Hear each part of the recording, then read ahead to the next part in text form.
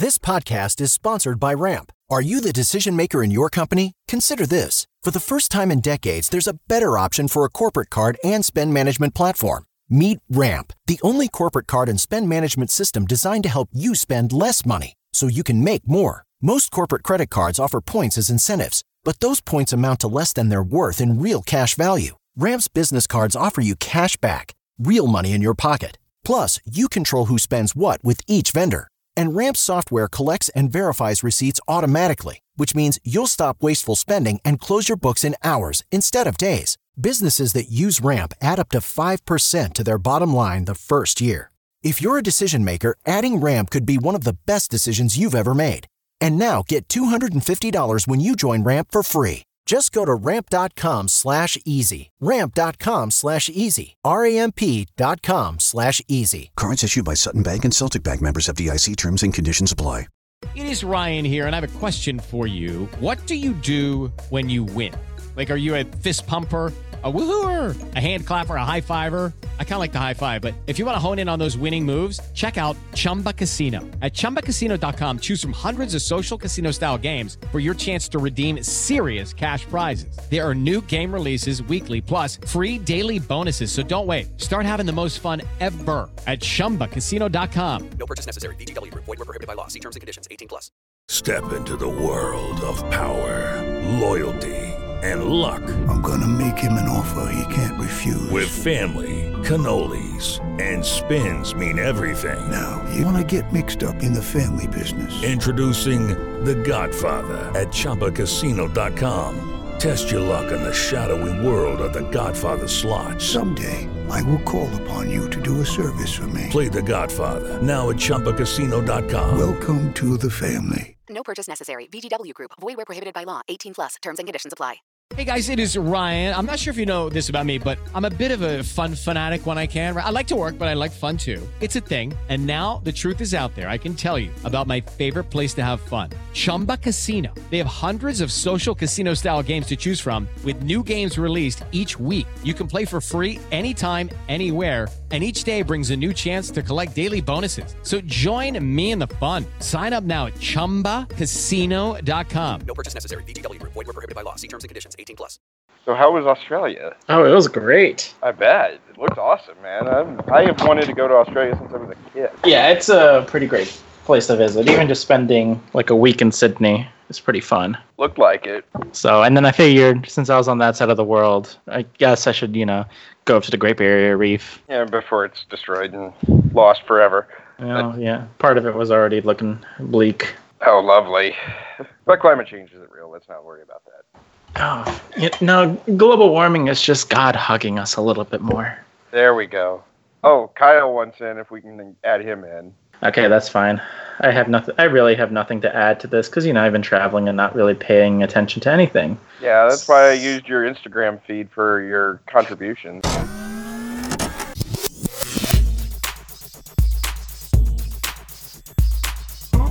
Fake down the middle and caught. What a catch! There's some points. That's the freshman Rondale Moore. It is intercepted. Bailey the other way. Marcus Bailey punctuates this upset with a pick six. He sails inside the 10. First and goal. Sindelar looks back across the field. Open man and a Purdue touchdown. That is Bryson Hopkins from Sindelar. Looking long in the corner again. He's got it. Touchdown, Boilermaker. Now 3rd and 1. Purdue has not run the ball much in this first quarter. They will give it on a little jet sweep. Rondale Moore will get the first down and much more. How about this kid into Northwestern territory? I don't think they can catch him. Moore, touchdown. Wow.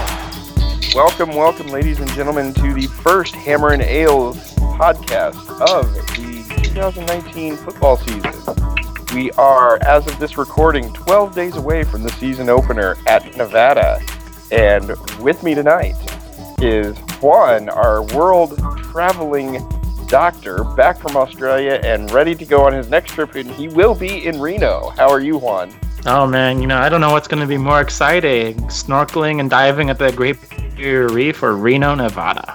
Well, can you shoot him in just to watch him die at the Great Barrier Reef? I mean, you could shove him into a shark. So. Oh, but if the shark has a laser beam on its forehead, even better.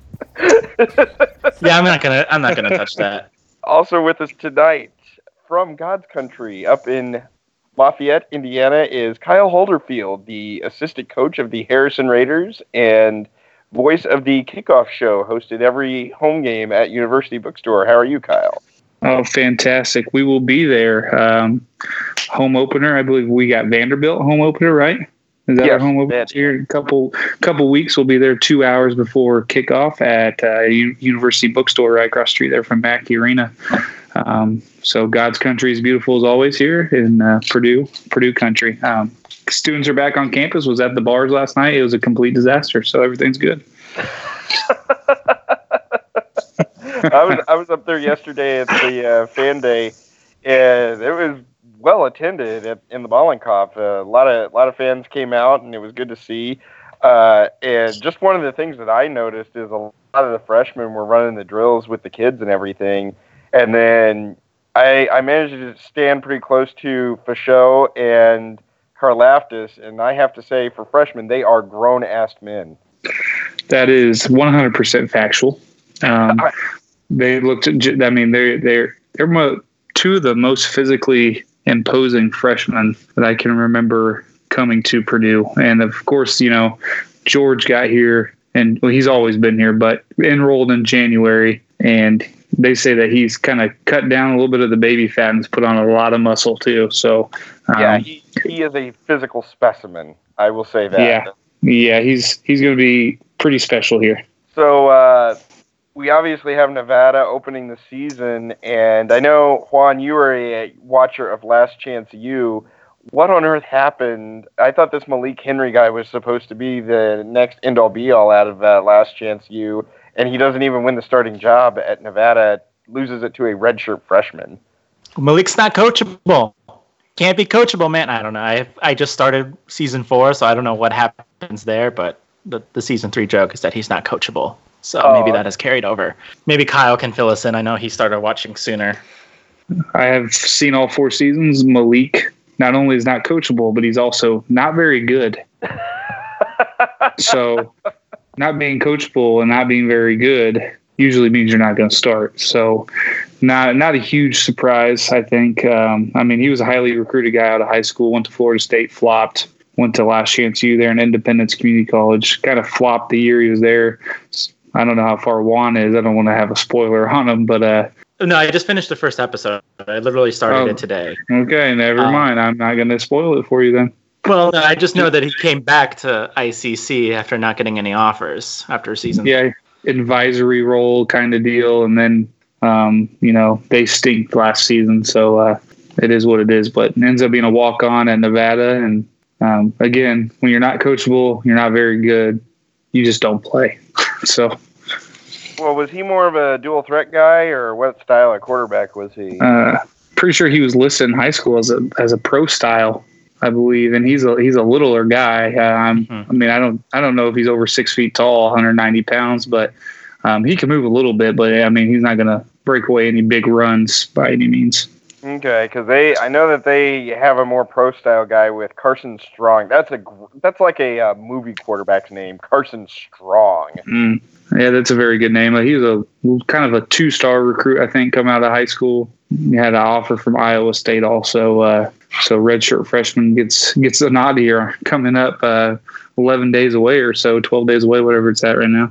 I know one of the things excited to see is not just Big George, but the entire defensive line. I think I'm pretty high on him this year, to be honest. Even with Neal kind of limited to start, obviously it doesn't look like he's going to be able to start the Nevada game because Brom's been kind of hands off with him. But I just like that we actually have some depth now, and I think that's going to be a key difference. Yeah, I completely agree with you. I think the defense as a whole is going to be pretty good. We're going to be young at corner, but you return Mosley back at safety, who will be in his 4th year of starting. You might have Jalen Graham back at safety too, next to him, and then of course a linebacker. We're starting to build a little bit of depth there, and we're getting pretty good. You have Bailey, Ben Holt, Jalen Alexander, Derek Barnes in that tweener position, Cornell Jones.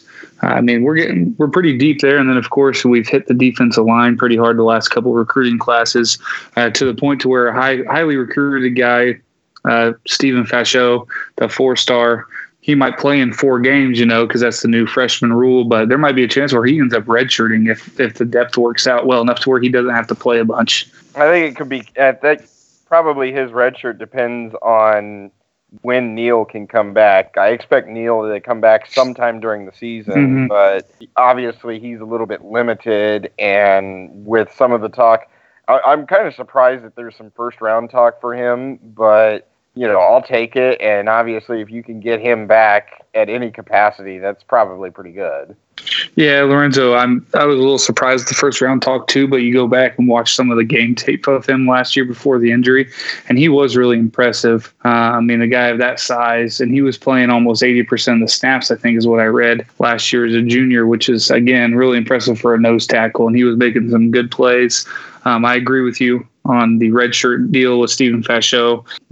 If Lorenzo comes back healthy, and you know how ACLs are, skill guys usually come off of it pretty good. But the bigger guys that carry a lot of weight, it's harder for him to come off of an ACL tear. We're kind of seeing, I think, the same thing with Richie Worship right now. He's always been a bigger back, so his knee injury hasn't healed completely. And I know Richie's been, I think that what I saw for him, they said it was going to be mid-season at best, which is just unfortunate for the guy, especially the fifth-year senior. I mean, maybe you get a sixth year for him in the end, but, it's just unfortunate that it didn't work out for him, and especially as little depth as we now have at running back. Do you think that there's any chance somebody makes a position switch like a Jackson Anthrop to running back or something like that? I'm not real sure. You're looking at the depth chart now, you probably are rolling out Xander Horvath as your number one, backed by, a couple of freshmen, King Doru, DeJuan Hewitt, and then you have Alfred Armour as well. Yeah, I mean, you're lacking a lot of depth there. Mershawn Rice was listed as an athlete coming out of high school, I believe, so maybe that guy. Jackson, like you said in your article yesterday, played a little bit of running back in high school. Maybe he lines up in the backfield, but don't expect a receiver to, go to running back and carry the ball a bunch. He'll probably be a guy that'll catch the ball out of the backfield more than anything. And from what I've heard, Coach Barclay is really, really high on DeJuan Hewitt. Can do it all. He's starting to learn the pass protections a little bit. So by the end of the season, you might see a true freshman starting at running back, a couple guys at outside wide receiver, maybe a freshman in the offensive line rotation. I mean, we're going to be young, but very talented. Yeah, and that's pretty key is the youth there. I think we just got to kind of ride that out. I know I did the math the other day, and I've said it a couple times in my articles. We've got 45 of 77 scholarship players listed as freshmen, either redshirt or true freshmen. That is an absurd amount of freshmen. But if it works out and you are able to get guys to answer some of our big questions on the offensive line and defensive line and at running back, then, oh boy, it's going to look really good for 2020 and 21. Yeah, absolutely. PJ Fleck and Brom were hired, I believe, in the same year. PJ Fleck to Minnesota. PJ did a quicker turnover of the roster than Coach Brom. Coach Brom came in, he had the win now mentality, so he kept some of those older guys from the previous, regime, and started now. They're starting to kind of weed themselves out as more talent comes onto campus. When PJ took over Minnesota, it was like year one, he had like 35 freshmen or redshirt freshmen or something like that. So kind of the same boat. So we'll be going through some growing pains for sure. I've said it all off season. People who are saying 9 or 10 wins, 8, 9, 10 wins, probably should be looking at 2020, 2021 for those. I think between 5 to 7 wins is a successful year with 45 or 75 guys being under 21 years old. Yeah, I'm looking at if they can get to 7 wins, that'd be a pretty big step. I think you increase the win total from last year. You maybe get a bowl win in there. And anything beyond that is probably gravy. But at the same time, it's a tough schedule, but it's not a ridiculously challenging schedule. It's not, what happened that year, and with Hazel aside, Hazel's first year in 2013 was just an absolutely brutal schedule by comparison, even to this year too. Yeah, 100%. You look at our schedule and you go to Nevada. Where I think we're 8.5 point favorites starting out at Nevada, and then you host Vanderbilt, you host TCU. You get a couple of good non-conference Power 5 teams to try to get you ready for that Big Ten grind. And we don't have Ohio State on the schedule this year. We play Penn State early on. I know there goes a win for us with that Ohio State. I know, so we gotta temper our expectations by a win even more so now, because usually the Ohio State's a built-in win for us at this point, especially at home. Exactly. So yeah, I just people are saying 8, 9, 10 wins. Maybe a year or two down the line, maybe next year when Rondell's a junior and we have 35-year-old Elijah Sindelar in his 18th year at Purdue University. Then. But this year, if we make another bowl game, I think we should be pretty happy. Well, that's pretty cool. And we'll let Juan and I'll let you go, Kyle. I know you said you got to get up at 5 a.m. since you're fluent in back in school. The youth of America. Thank you guys, appreciate it so much. Real quick though, on Ontario Fuller, I guess that hasn't been released or anything. Running back takes a huge hit with Terrio. We were going to lean on that guy quite a bit, I think. So it's going to be real interesting to see. Coach Braun likes to throw the ball, but he also likes to balance attack. So we might see even more throwing than we did Sindelar's last 4 or 5 games when he was healthy in year 1. It's going to be interesting, but I freshmen play all the time, and it's going to be really. I trust Doru and Hewitt. I mean, that's what they came for. They came ready to play, and I know we lost Evan Anderson. He went into the transfer portal, and boy, he would have been able to get some playing time now. Yeah, he would have walked right into it. Yeah, 100%. He would have walked into a good role, but I think he had some stuff going on with his family back home, so he wanted to head back home. Yeah, he wanted to transfer back home. I think I want to say someone in his family might have come down with some type of illness or something like that. And so hope everything's well with Evan, of course. But I'm looking forward to it. It's going to be a good season, obviously, and I'm sure we'll pod again before the Nevada game here in 12 days or whatever it is. Yep. Well, thanks a lot, Kyle. And I guess Juan and I will take it home here with looking a little bit at Nevada. Yeah, for sure. All right, guys. Thank you. Hey, it's Kaylee Cuoco for Priceline. Ready to go to your happy place for a happy price? Well, why didn't you say so? Just download the Priceline app right now and save up to 60% on hotels. So whether it's Cousin Kevin's Kazoo Concert in Kansas City, go Kevin, or Becky's Bachelorette Bash in Bermuda, you never have to miss a trip ever again. So download the Priceline app today. Your savings are waiting. Go to your happy place for a happy price. Go to your happy price, Priceline. I know you've been going over them up and down here the last week or so. Oh yeah, totally. During my trip to Australia, that's just exactly what I was focused on was Nevada and talking about Purdue football. So much so that you should really see my contribution to the roundtable that we had last week. I made some great key points there, and even predicted a Rose Bowl. Apparently. Well, we were able to throw in some of your great stuff there and some of your pictures and everything, but. I'm doing a little quick research here on Nevada. I know they've got some pretty good receivers, but like I said, they've got a redshirt freshman starting at quarterback.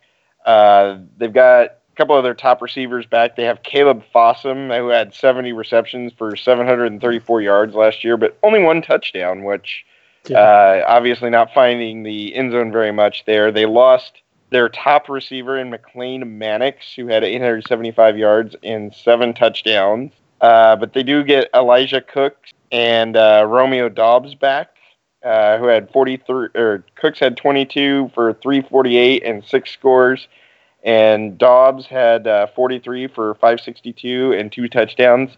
They also get their top running back, Toa Taua. Oh man, don't ever have me pronounce Samoan names.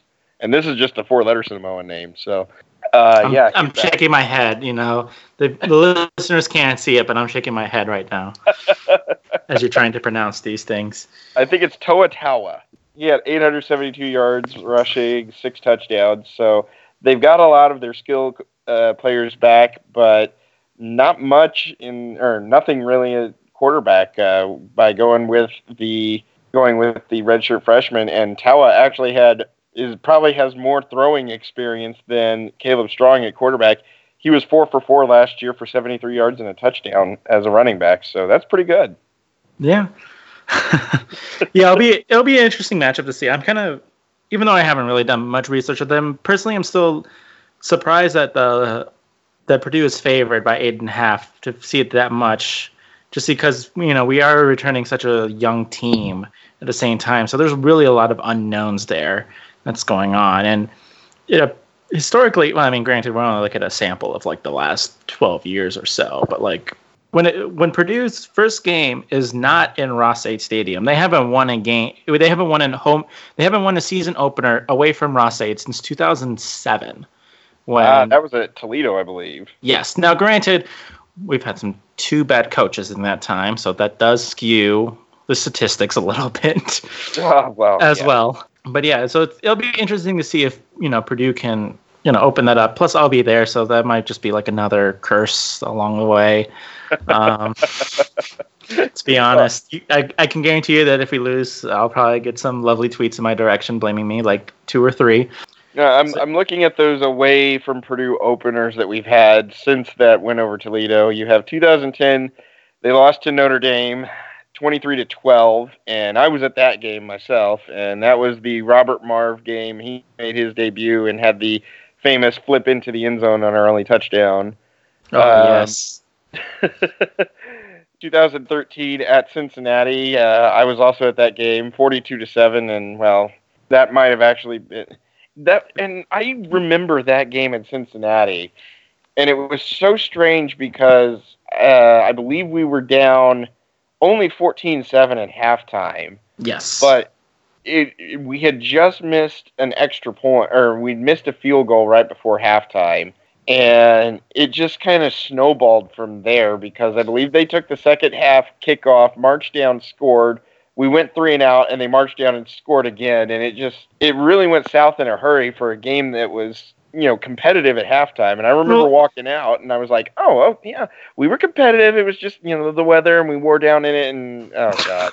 No, even the first half, that was bad. The only reason why Purdue had that touchdown was because Cincinnati muffed a punt. I'm sorry, I'm still a little jet lagged here. I'll just blame it on that. Yeah, and that was the only reason why Purdue was even in the game to begin with. And then there was and then the last one was the 2017 game at Indy versus Louisville. Well, there was the other one 2015 at Marshall. Oh, that's right. I remember that in Applebee's 2 pick sixes. Yeah, on the first play of the bloody season. Yeah.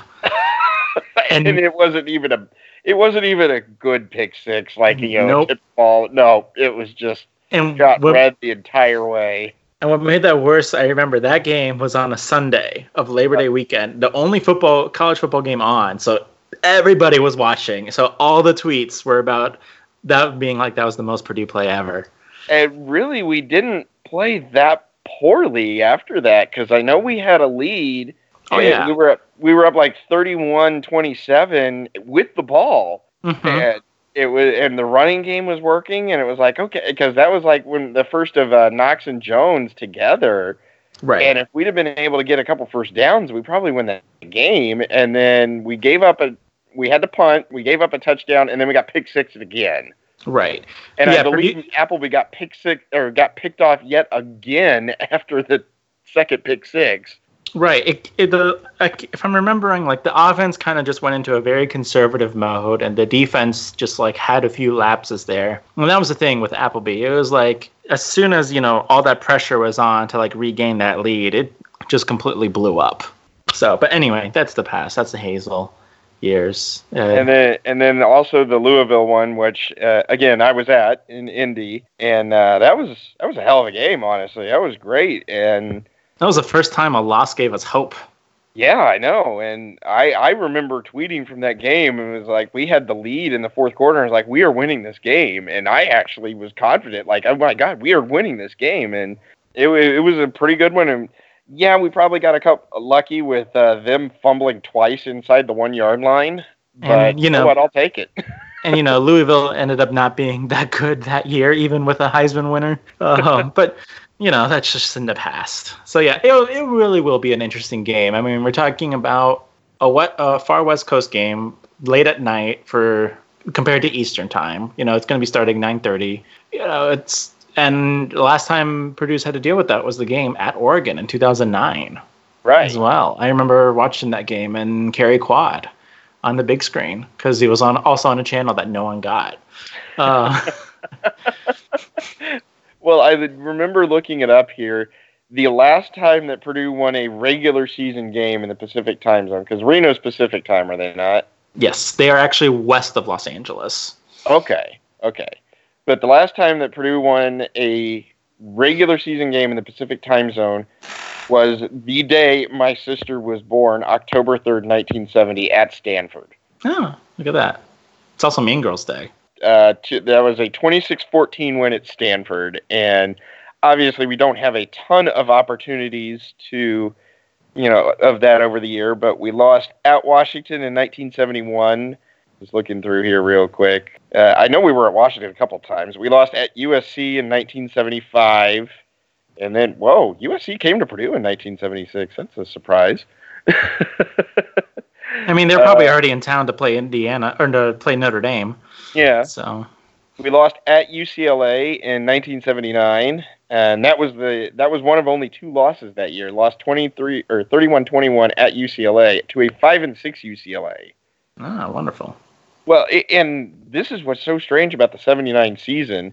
Purdue goes 10-2. Their 2 losses were to a 5-6 UCLA and a 4-6-1 Minnesota.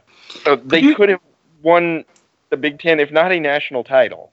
I mean, Purdue has a tendency to be weird. I mean, even just look at last season. Yeah.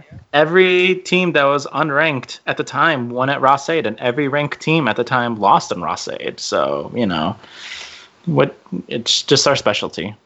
Going back to kind of our West Coast woes here, we have 1987, Purdue lost at Washington 28-10. That was part of a strange. We had a double home and home where we played at Washington twice and hosted them twice. Lost to Washington again, 38-9 in 1989, and at California in 1991, lost 42-18. We actually played a decent amount of West Coast teams in the past. Yeah, we played Washington like 12 times. It's weird. And not just those 2 bowl games either. And then you've got to go to 1998. Purdue lost the season opener at USC in Drew Brees' first start. Lost 27-17. You could throw the Rose Bowl in there in 2000 because that was in the West Coast, but it was not a regular season game because we did win on the West Coast in 2017 in San Francisco. This is true. But as far as the farthest that we've gone in a regular season game for a win in any time in recent history, you've got to go to 2005. Purdue won at Arizona 31-24, and if memory serves me correctly, that may have been the final Purdue game that was not televised in any way, shape, or form. That's true. Also, I don't know if that technically qualifies because you were talking about Pacific time zone. In Arizona, they're mountain time, yeah. Right, but they don't follow daylight savings time, so half the time they're similar to Pacific time. Okay, so we may have to get a ruling on that one. We'll go to the pedant. But we'll have to look at when the date was and when the clock switched and all of that. This is also back when Indiana didn't observe daylight savings time. So this is true, yes. But it was still a long trip, and that was when we were ranked preseason top 15, and we won 31-24 at an Arizona team that went 3-8, and then we proceeded to lose the next 6 games. Such a Purdue way. But yes, I believe that was the last Purdue game that was not televised in any way, shape, or form because 2006, I think all of the home games were carried on like the ESPN regional stuff, and then obviously at Notre Dame was on TV. I'm pretty sure at Hawaii was televised like in Hawaii and stuff. And then 2007 you have the Big Ten Network debut. And now we got to deal with, I think it's on CBS Sports Network or something. I believe so. And we lost at Rice on CBS Sports Network in 2011. Oh, wonderful.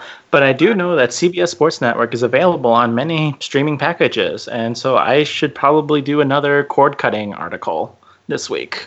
That would be a good idea. And, of course, you are the one that usually puts together our game day vitals and everything. We'll have all you need to know where it is. And we cannot legally...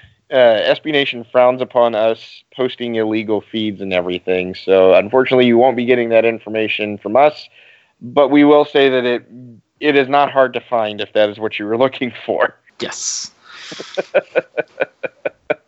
And that's all we can say on this matter. And then the other interesting thing is this is the last non-Power 5 game that we have for a while. I know we go to UConn here in a few seasons, but other than that, really can't think of any time that we're going to another non-Power conference team. Yeah, this was definitely a Burke game. He probably didn't want to pay Nevada as much, and so they were like, if you're not going to pay us this much, then you need to come back to Nevada then, or come to Reno for a game. In 2 years, we go to UConn, and God knows if they'll even have a football program by then. Yeah, UConn's in just this weird area where they're joining the Big East. I don't know what's happening to their football team. I don't know if they're staying in the AAC or... Who knows with that, and... I think it's neat that we can go to Fresno because Minnesota's going to Fresno this year. Right. Fresno's pretty good at getting the home and homes as well. Yeah. We do not get the return game with UConn until 2025. I mean, that's not as bad as like our return game with Rice, which they came to Purdue in the 90s and then we didn't even go back there until 2011. The Rice game in 1998 was my first home game as a student. So there you go. And it was a 21-19 win. And they were running the triple option on us. Was a quadruple option on an option? I don't know, but it was also Breeze's first home start too. Oof, man, it's a rough start for a glorious career that he had there. Oh, I know. Hey, we won the game though, at least. That's what matters. Sometimes you just need to win the game, and I think that's going to be the motto for the Nevada game. Honestly, I think our expectation should be just to win the game. I don't care if it's by 1 point or 100. Like we were talking about earlier, we have a lot of freshmen and redshirt freshmen on this team, and I remember talking about it during last season's podcast when Purdue started 0-3, and everyone was like, "Oh, it'll be better when the new recruiting class comes in next year." Because it's like this isn't like basketball. Like, yes, the freshmen can make a big impact, but they're not going to be able to make the same impact they can in college basketball, where a 5-star freshman player can turn a team around into a top 5 team after being a bottom feeder. So we'll have to see. They could prove me wrong, of course. I'm wrong many times.